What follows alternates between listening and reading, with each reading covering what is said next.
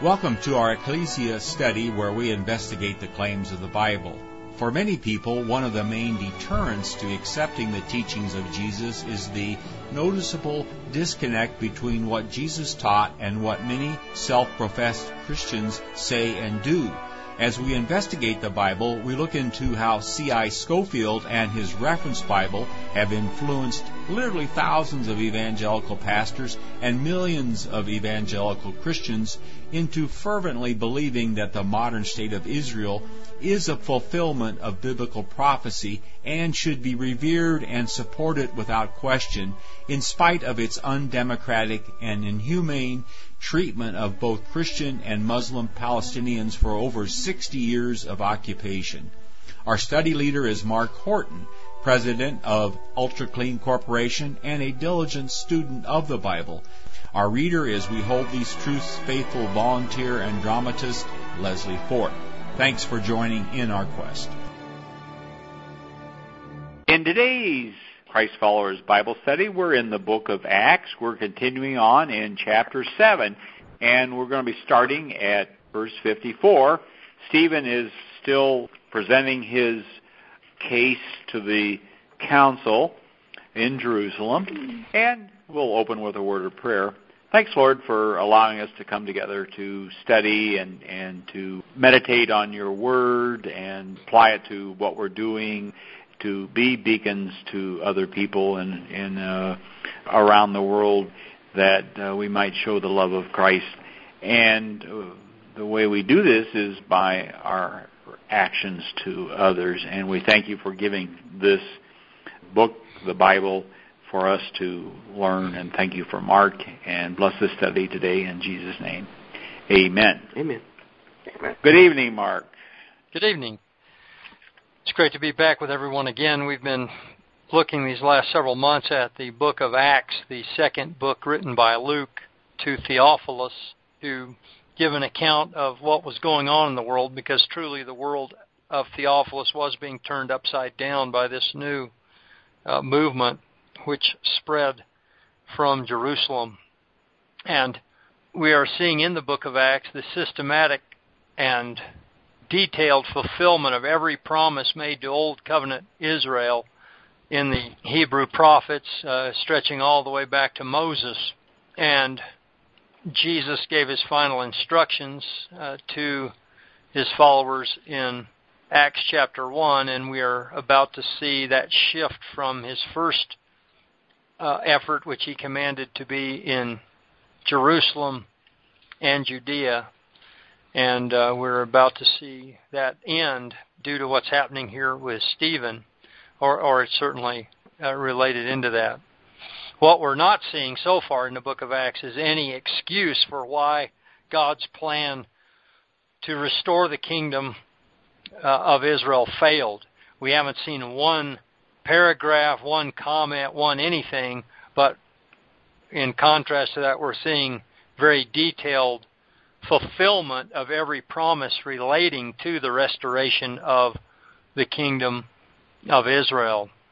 But, of course, it was not in the manner in which the priests, the Sadducees, or the Pharisees expected it, and it's not in the way that the present-day dispensationalists and Zionists or the Neo-Pharisees expect it either.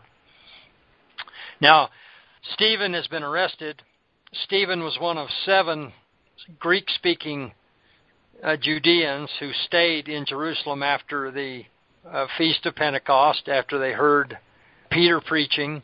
They formed a large percentage, if not a majority, of the believers there in Jerusalem. And we had 7 of these Greek-speaking men appointed to oversee the distribution of goods and food to the Greek-speaking widows amongst their number. And Stephen had been disputing, apparently, in one of the Greek-speaking synagogues in Jerusalem, a synagogue of the freedmen. And these were Judeans who had been servants, slaves, or the children of servants or slaves in the Roman Empire, probably not within the borders of Judea. So in likelihood, the members of this synagogue spoke Greek. Stephen had a Greek name. He spoke Greek. And this may have been the synagogue where Saul of Tarsus studied every Sabbath as well, because he appears to have some connection to these people and to these men. Now, they've brought Stephen up on charges before the Sanhedrin, the ruling council of Judea, who serve under the authority of Rome and are given delegated authority to run the country, basically. They usually can't issue the death sentence, but they have one exception, and that is if somebody blasphemes their temple. They were granted permission to carry out a death sentence if someone was guilty of that. Now, Stephen here has been accused of speaking against the temple and the law of Moses. Witnesses claim to hear him say that Jesus of Nazareth will destroy this place, meaning Jerusalem, and the temple, and shall change the customs which Moses delivered to us. And that's somewhat significant. The temple was obviously still standing when this was spoken, and the law or customs that Moses delivered were still in place. And most churches in America today teach that the law and the customs of Moses ended completely on the cross. But Stephen is accused of preaching that this is still future tense, not something that has occurred already in past tense. And then chapter 7 that we're looking at, Stephen makes his defense. He recounts with great competency and fluency the history of Israel, beginning with the patriarch Abraham. And he points out how that Abraham was willing to leave everything that he knew and had confidence in because God told him to get up and go to some far-off land that he had never seen, that he knew absolutely nothing about. And then he goes through the story of Joseph, who ended up saving Israel as a nation during the great famine and plague. And interestingly enough, he mentioned that Joseph was not made known to his brethren until the second time that they were in his presence. And then he moved on to the story of Moses. And again, the first time Moses appeared to them, the children of Israel really didn't give him the time of day, and he ended up leaving for 40 years. But when he came back, they definitely paid attention to him the second time he was amongst them. And then he recounted the long and consistent dallying in idolatry that the children of Israel had since before their redemption, during the wilderness wanderings, and even after they came into the land of Palestine. They constantly flirted with idolatry. He closes by pointing out that the tabernacle led to the temple. The temple was not really part of the original plan of God. And he quotes Isaiah 66 here, saying that heaven is my throne. What type of house would you build for me? And so he's answering these charges of speaking against the temple by using the Hebrew Scriptures to show that the temple was never intended to be permanent. And then he accuses them of resisting the Spirit of God, just as their fathers had done, and reminds them that their fathers killed and persecuted all of the prophets, and now he's addressing the most powerful people in his country. He's accusing them of murdering and betraying the righteous one, the Messiah of Israel, the long-awaited king who would restore David's line. And so that brings us up to our beginning point here in verse 54. So let's read 54 through the end of the chapter, please. Those who listened to his words were stung to the heart. They ground their teeth in anger at him. Stephen, meanwhile, filled with the Holy Spirit, looked to the sky above and saw the glory of God and Jesus standing at God's right hand. "Look," he exclaimed, "I see an opening in the sky and the Son of Man standing at God's right hand." The onlookers were shouting aloud, holding their hands over their ears as they did so.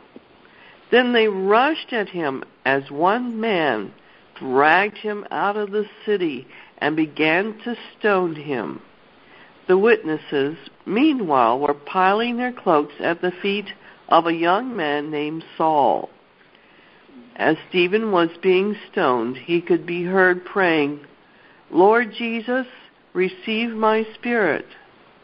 He fell to his knees and cried out in a loud voice, "Lord, do not hold this sin against them." And with that, he died. All right, thank you. So this history that Stephen has recounted did not set well with the Judeans. They were enraged, and I mean, I've actually had a guy do this to me. I tried quoting the Bible to him, and he started yelling so that he couldn't hear me. And he didn't gnaw on me with his teeth, although he probably would have liked to. But it's kind of odd to have somebody who doesn't want to hear what you're saying for fear that it might be true. So they're enraged. Stephen has had kind of an odd look about him this whole time. Earlier on it said he appeared like an angel there as he appeared before the council at the end of chapter 6. So he's had some kind of heavenward connection throughout this discourse.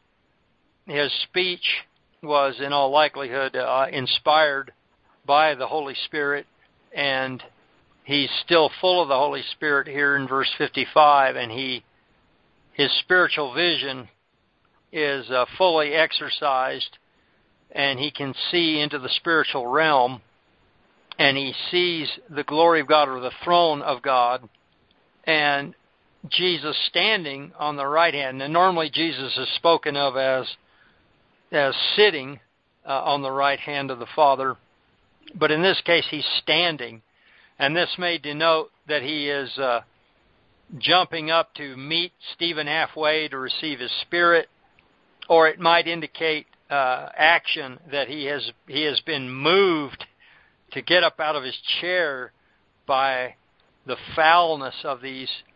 These are the same people that he used to insult when he was in his fleshly body, recall, over and over again. So they're probably still provoking him to great anger.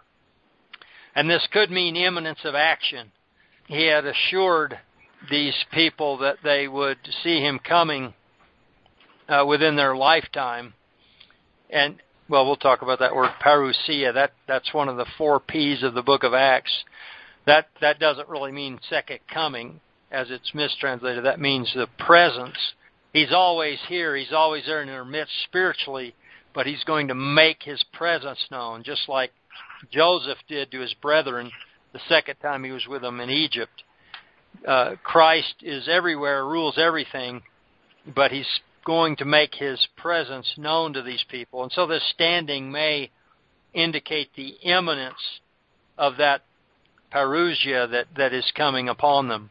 As Stephen is trying to describe this to them, though, they plug their ears and yell, "Ah!" They don't want to hear any of this, and they rush upon him and take him out of the city and stone him. Now, we have records of the rabbis who survived the utter destruction of Judea started trying to write some of this stuff down, because all the national records and genealogies and everything were utterly destroyed. But we do have records of some of these things as far back as some of these survivors could remember. And one of these accounts describes how they would stone somebody. The law of Moses prescribed that no one could be put to death without the testimony of at least 2 witnesses. And the death sentence of stoning, the 2 witnesses had to be the first of the congregation to stone the accused, or the convicted, in this case, the convicted. Apparently, they would go outside the city to a place where there was a 12-foot ledge, and the prisoner is apparently bound, and he stood up right there. Well, no, they stop. I left out a step. They stop a few paces away from this drop-off and give the prisoner opportunity to confess, because they said that everyone who does confess will have a part in the new age. They only knew two ages. They knew the age they were in, and then they knew the future messianic age. And so they were confident that even if somebody was executed in their age, that they would live again in the messianic age if they, were right before God or made things right. So they allowed them to confess their sins and ask for mercy before. That specific aspect is not mentioned here in detail. But once that was done, they would bring the prisoner up to the sledge, right to the edge of it, and the first witness would shove them face down over this 12-foot drop-off. And then somebody would go down there in the pit and roll them over, and they kind of hoped that they were dead. If they weren't dead, then the second witness had to drop the biggest stone they could lift and drop it on the prisoner's chest. And then if that didn't kill them, then everybody joined in. From the description here, it sounds like neither of these first two aspects, if that was in fact the procedure that was followed at this time, they didn't work, and everybody started chunking stones down on Stephen. But they could hear him calling upon the Lord Jesus to receive his Spirit. And this becomes somewhat important because many Christians don't believe it's appropriate to pray to Jesus. And in fact, for hundreds and hundreds of years, the Arian heresy held sway in the known world, and Arius was a bishop who taught that Jesus was created, that he was not coexistent with the Father, but that he was a created being and was inferior. And this is roughly similar to Mormonism, although it's not Christian at all. It's a totally pagan and man-made religion. But they both share this, Arianism and Mormonism share this aspect that Jesus came along much later than God the Father.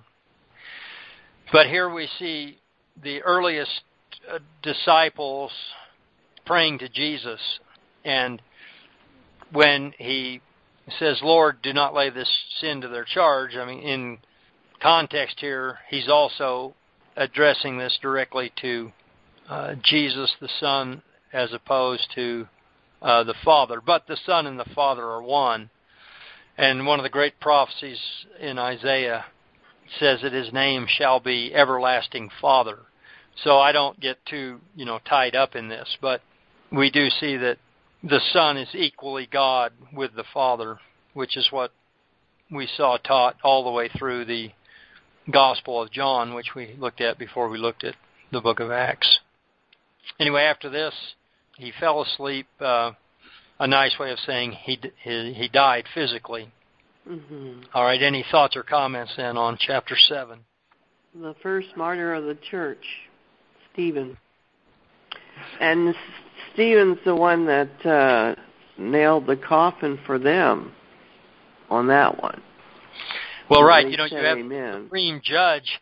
They were judging Stephen, but the supreme judge of the universe was sitting judging them, judging Stephen. Yeah. Stephen, made the accusation. The accusers made their accusation against Stephen. Stephen made his accusation against the leaders of the nation.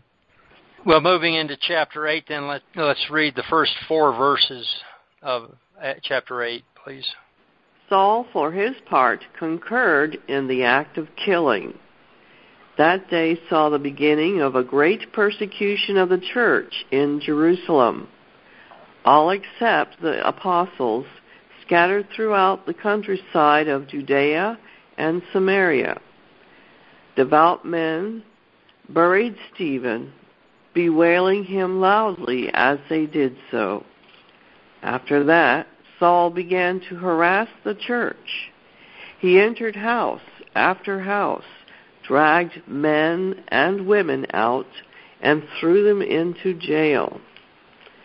The members of the church who had been dispersed went about preaching the word. Very good. Thank you. So, back in chapter 1, verse 8, Jesus told them, when you will receive power when the Holy Spirit has come upon you, and you will be my witnesses both in Jerusalem and in all Judea and Samaria and unto the uttermost part of the earth. So they've been in Jerusalem up to this point, which is the first part of his plan. And we're seeing then that this action triggers the commencement of the second and third parts of the plan. We still are not seeing any evidence that the plan failed or a new plan was thrown out at the last minute because the first plan failed. We haven't seen any evidence yet to that effect. This persecution, it was certainly not a pleasant thing. It was brutal and it was vicious. But it was accomplishing God's plan. And this kind of suffering had been more or less promised the disciples by Jesus when he was with them in the flesh. So it shouldn't have been too great of a shock. A lot of them had already been selling their property in Jerusalem, so they had some idea that something like this, would be coming soon.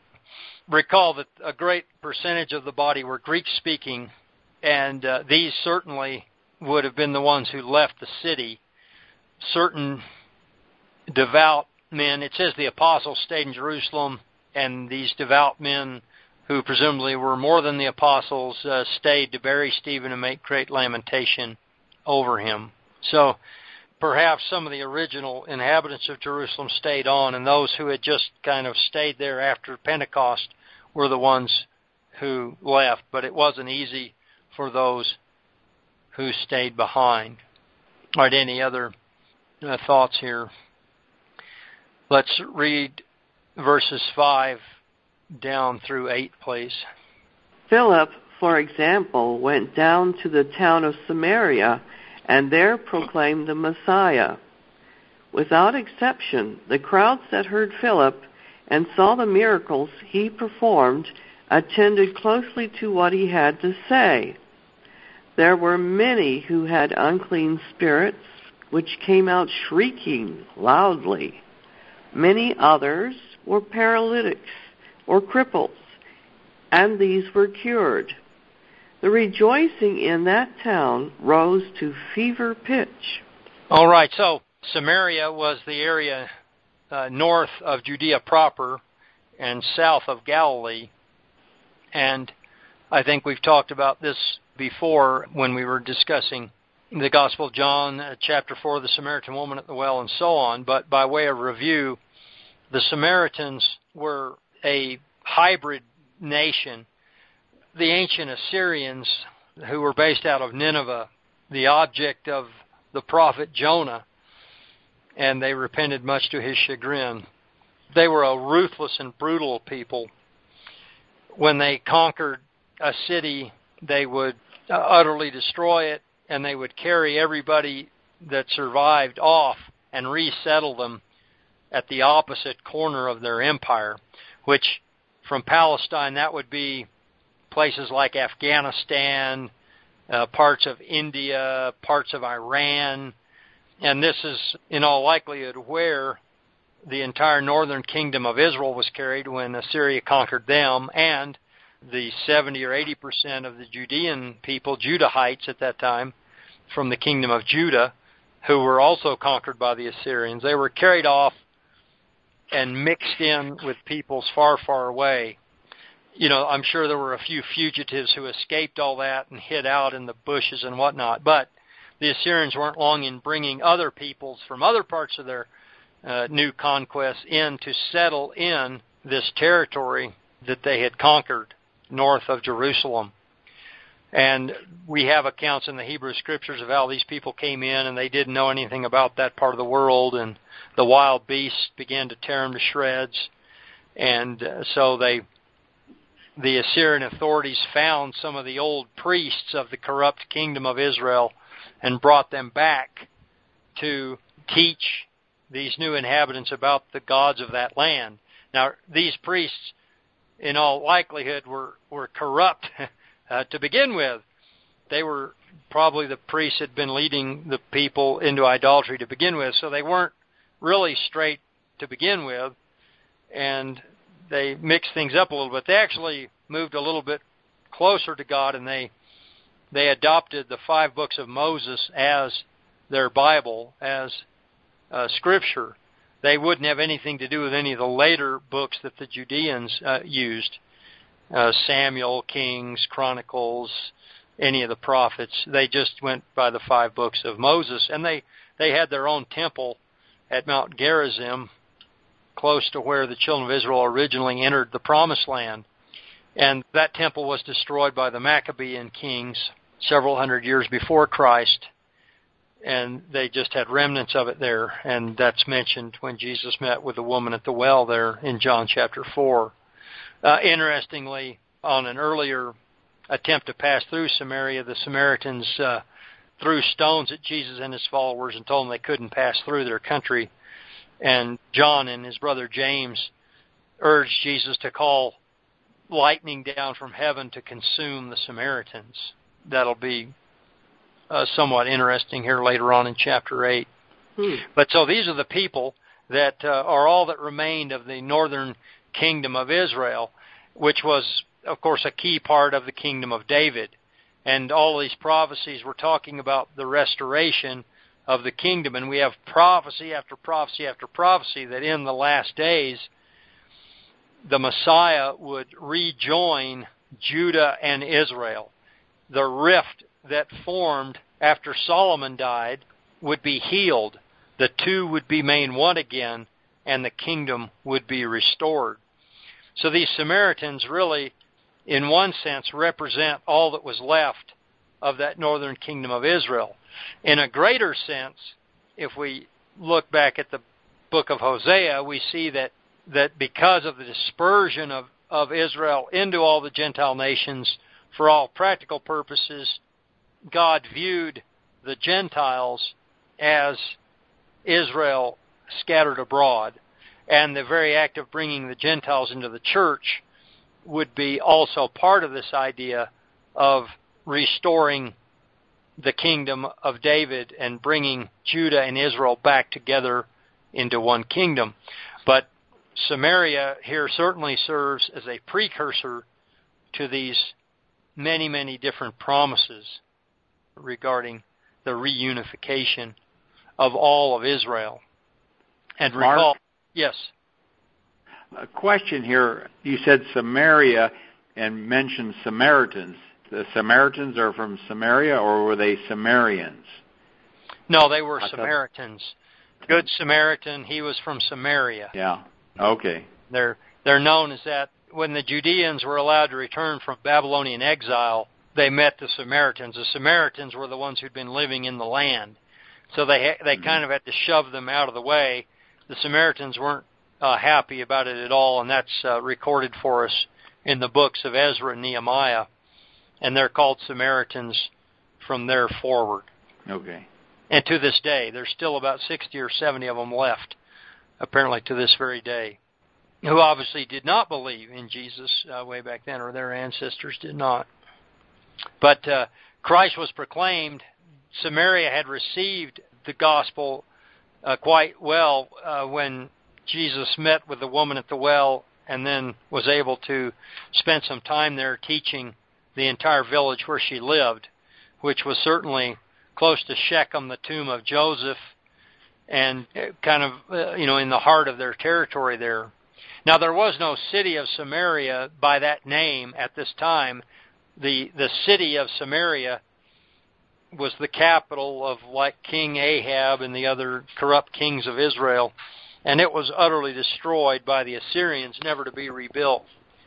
But the chief city of Samaria at this time was known as Sebast, and many of the scholars believe that this is the place that Philip went to, the chief city of Samaria, in other words.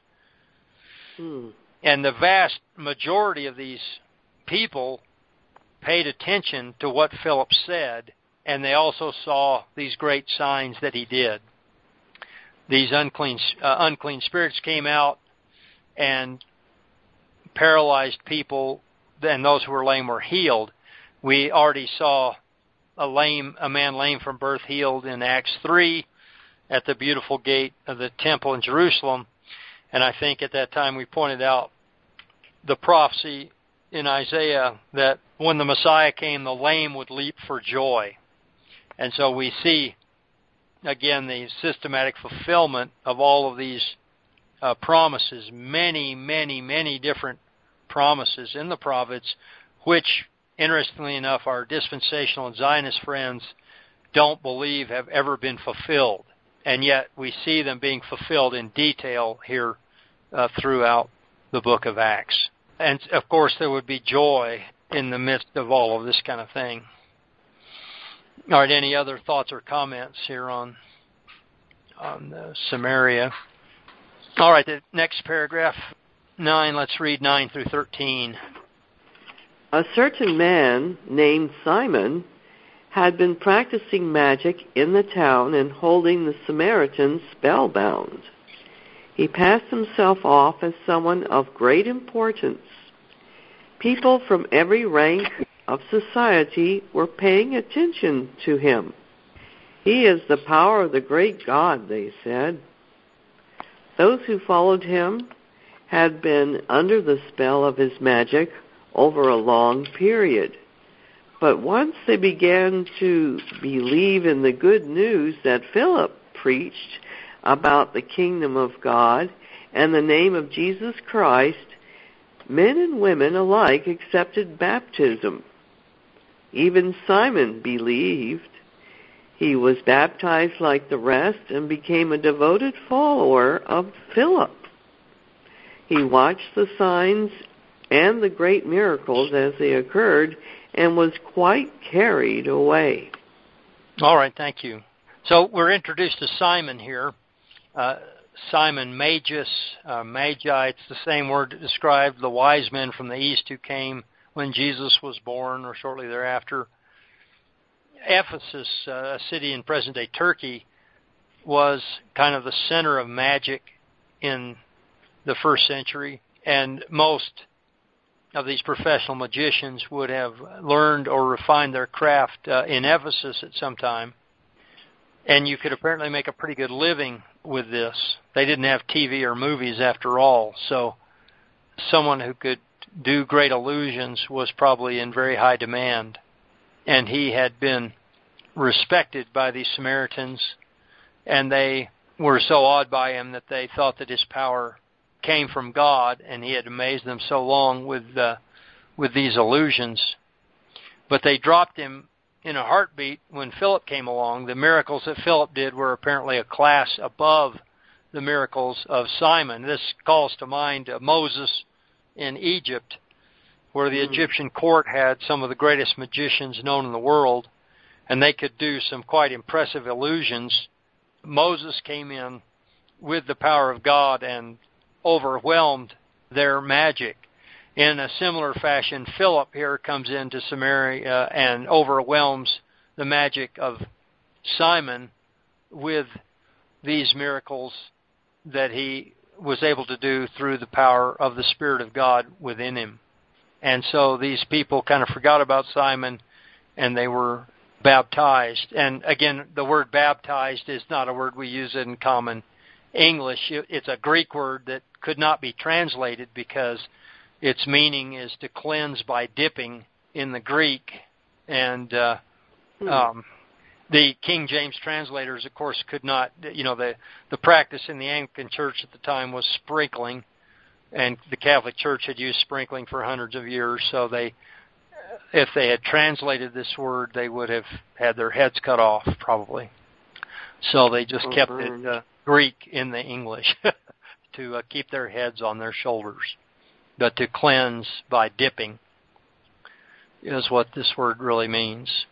It also indicates that they became partakers of the Christian faith by that public display of baptism. Yeah, that we see that consistently, throughout the book of Acts. There was not a delay like many of the churches, and particularly the Southern Baptist Church, practice today, where you have to, after you believe Jesus is the Messiah, you have to prove your worthiness or wait or meditate months or years or weeks. The only thing that we see in the Greek Scriptures is immediate baptism, immediately following belief, and that this somehow also involves adding one to the family of believers as well. So even Simon believed and was caught up in all this, and he was also immersed and continued with Philip. I mean, this guy had just upstaged him, so he wanted to see what was going on. So he watched carefully all of these great things that Philip was doing. Should we break here, or should we do another paragraph, 14 through 24? When the apostles in Jerusalem heard that Samaria had accepted the word of God, they sent Peter and John to them. The two went down to these people and prayed that they might receive the Holy Spirit. It had not as yet come down upon any of them, since they had only been baptized in the name of the Lord Jesus. The pair, upon arriving, imposed hands on them, and they received the Holy Spirit. Simon observed that it was through the laying on of hands that the apostles conferred the Spirit, and he made them an offer of money with the request, "Give me that power too, so that if I place my hands on anyone, he will receive the Holy Spirit." Peter said in answer, "May you and your money rot, thinking that God's gift can be bought. You can have no portion or lot in this affair. Your heart is not steadfastly set on God. Reform your evil ways. Pray that the Lord may pardon you for thinking the way you have. I see you poisoned with gall and caught in the grip of sin." Simon responded, "I need the prayers of all of you to the Lord, so that what you have just said may never happen to me." All right, thank you. Mm-hmm. So Philip could do these miracles, but the new community of believers in Samaria could not do these miracles on their own. We see a distinction in the book of Acts between receiving the Spirit of God, which comes at the point of belief and baptism, and the special gifts of the Spirit, which were unique to the first century, the ability to take someone blind from birth and heal them, or someone paralyzed from birth and to heal them, for instance. These were special gifts of the Spirit, and that's what is being referred to here. Philip could do them. The new believers in Samaria could not do them. And these special gifts were transferred by the laying on of the apostles' hands, we're told here by Luke. And so Peter and John come down from Jerusalem. They're going north, but Jerusalem was the high point, so it's going down in elevation as they're going north into Samaria.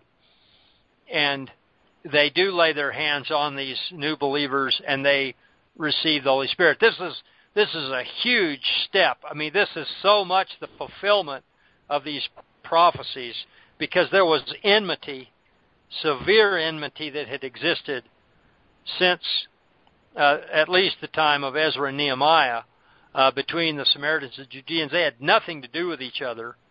The parable of the Good Samaritan is based on that fact. It's the background for the woman at the well. I mean, they didn't talk to each other. They had nothing to do with each other. They hated each other.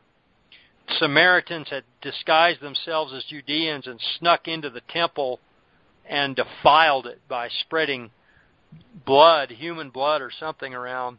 They were promptly killed for doing it, but they basically were willing to give their lives away to desecrate what they considered to be the fake and pagan temple in Jerusalem. So for these two to come together as one family is just amazing, and can only be understood as the fulfillment of all these prophecies of the restoration of Israel, spoken of by all the Hebrew prophets. And here's John, one of the two brothers who asked for Samaria to be destroyed by thunder and lightning, out of heaven. They got their nickname Sons of Thunder from that, because they wanted God to utterly destroy the Samaritan people. They hated them so badly. We can probably think of people like that today, not too hard. But you see, it's all changed. It's all changed. They come down. For a Judean to even touch a Samaritan, it wasn't even allowed. You couldn't even think about touching them. They were fouler than foul. They come right down there and lay their hands on them and transfer these special gifts to them. So that's quite amazing. Now, Simon, the sorcerer, is watching all this carefully. He's been kind of lusting after these gifts that Philip could do, and Philip had no way to give them to him if he wanted to, but now he sees somebody who could. Now, he doesn't just want these powers for himself. He wants the same ability as the 12 apostles to be able to transfer them to others. He wants more power than what Philip had. Philip had upstaged him. So now he wants the same power that Peter and John had. And he offers to buy it. And he probably doesn't think anything about it. That you probably had to buy in to learn all this craft and trade in these centers like Ephesus and so on. But Peter doesn't take it too kindly. He tells him that your silver can perish with you if you thought you could get the gift of God, with money. Your heart is not right before God, and he's told to repent of this evil and ask God if the thought of your heart can be forgiven you. I see you're in the gall of bitterness and the bond of iniquity. Mm-hmm. And Simon is shocked by this. I think he truly is taken aback and doesn't realize what he's done, and he asks for Peter to pray for him so that none of these horrible things that you've talked about, will come upon me. Mm-hmm. And this is the last we hear of Simon. We get the idea that Luke probably knows more than what he states here. Interestingly, the founder of the Gnostic heresy was named Simon, and many sources say that it is this very Simon that we read about right here in Acts chapter 8, who later went on to found the sect of Gnosticism, which was based on receiving additional truth beyond the common knowledge truth that all the other Christians had. They believed they knew more than anybody else, and so on. So anyway, that's interesting here, but we don't learn any more about that. It makes you wonder what a retired magician does for a living, that's for sure.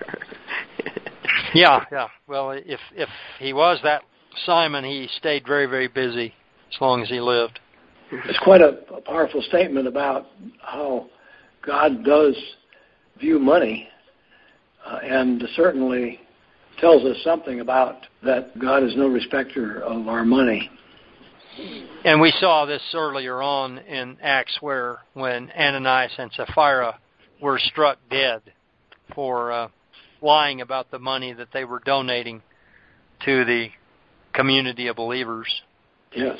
All right, this is a real good place to break because we're entering now into the story of the Ethiopian eunuch, and this is just a phenomenal story. I've heard this my whole life, but only when I was preparing for this series of lessons did I really learn what this really signifies here in the latter part of chapter 8. So be prepared to be amazed when we come back and look at the last part of chapter 8.